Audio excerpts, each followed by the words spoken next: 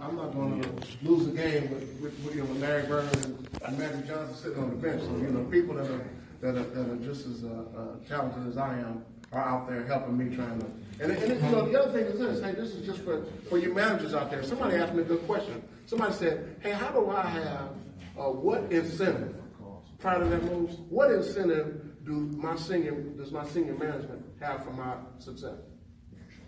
And basically kind of way to set up, it's like, we could just wait and see. Hey, hope you do well. Matter of fact, somebody, one of them texted me a couple of weeks ago. If I fail, he fails.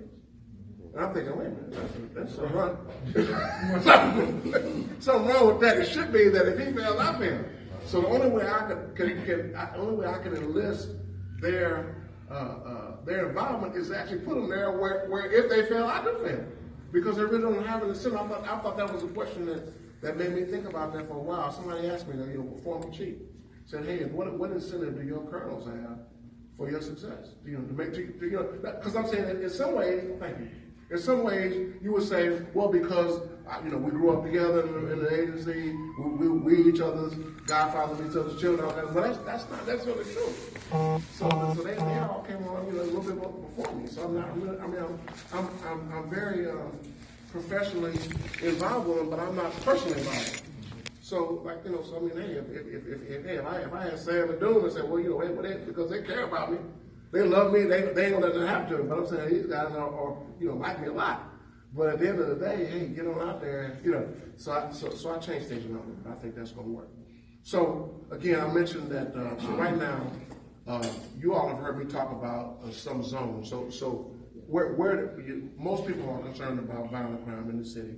We've always had this whole conversation about St. Louis being the most violent. Either first, second, or third, somewhere up there. We always, and that goes back some time. We've always had that conversation. I remember being in the police car, years ago, 10, 15 years ago. Always coming, do you all know you have more, you have more violent crime than Chicago per capita. And I'm thinking like, man, Chicago. Like Chicago have Chicago in 2016. Chicago had 500 murders. So I'm thinking like, what? You're in the wait a minute, Chicago. So I'm saying you keep hearing this year after year. So I would consider myself successful if over the next few years I can get St. Louis out of that conversation. Hey, you're gonna have violent crime, but if I can do set up some things that are going to allow us to, so that when people say St. Louis, when you all go out of town, you St. Louis dude, watch out, because they say y'all tough out there, and the captains now have to report on what community engagement projects they're doing. And so, because first of all, I want to come to a lot of them, but secondarily, the concept, one community engagement concept that I had when I was a captain was this whole thing of mobile office, and you might have seen. So when I was a captain, what I would do is set up a table just like that and put a sign on that says Captain Hayden Mobile Office, but I would put it on blocks like the 700 block of Auburn where they have a lot of drug activity. So I'm just sitting there in a chair and a laptop, and these guys are driving by and saying, "Is this guy crazy? Sitting out here." But what I'm doing, I'm doing a couple things. One, I'm discouraging the behavior. But secondarily, the neighbors come out and talk to them. They say, man, what you passing out, all this kind of thing. But they would say, that house over my shoulder, y'all get there because what? They're trying to go to sleep too. They are trying to get some peace of mind. And it's the same way when I was speaking of non-enforcement. I went to Northwest High School a few weeks ago, and those kids told me, they said, "Hey, when we want to go get, I'm trying to think, was a Miami Grill or something like that, and we want to go get a sandwich or something, them same cats that y'all be after, they be trying to rob us."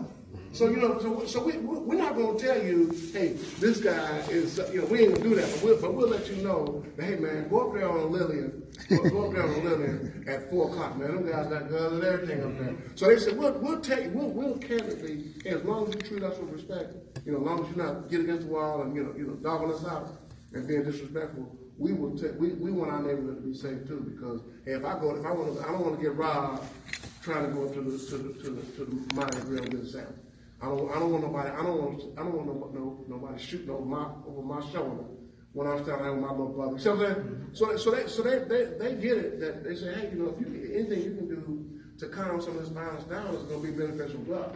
Because I'm not snitching, but I mean, I'll let you know that, hey, them guys over there on such a class, and they got some AK-47s in their bushes over there. You know, because when I run through there, you know, I don't want them to say, hey, man, come here, and all that other stuff.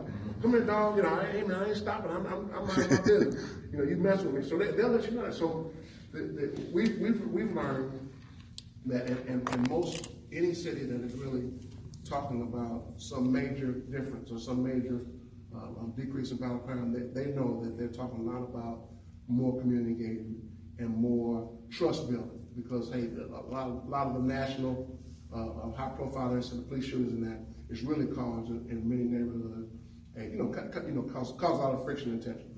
And so I think that certainly I think that the city was interested in, you know, part coming out of Stockley, the protest. I think people are saying, hey, we really want to see some big difference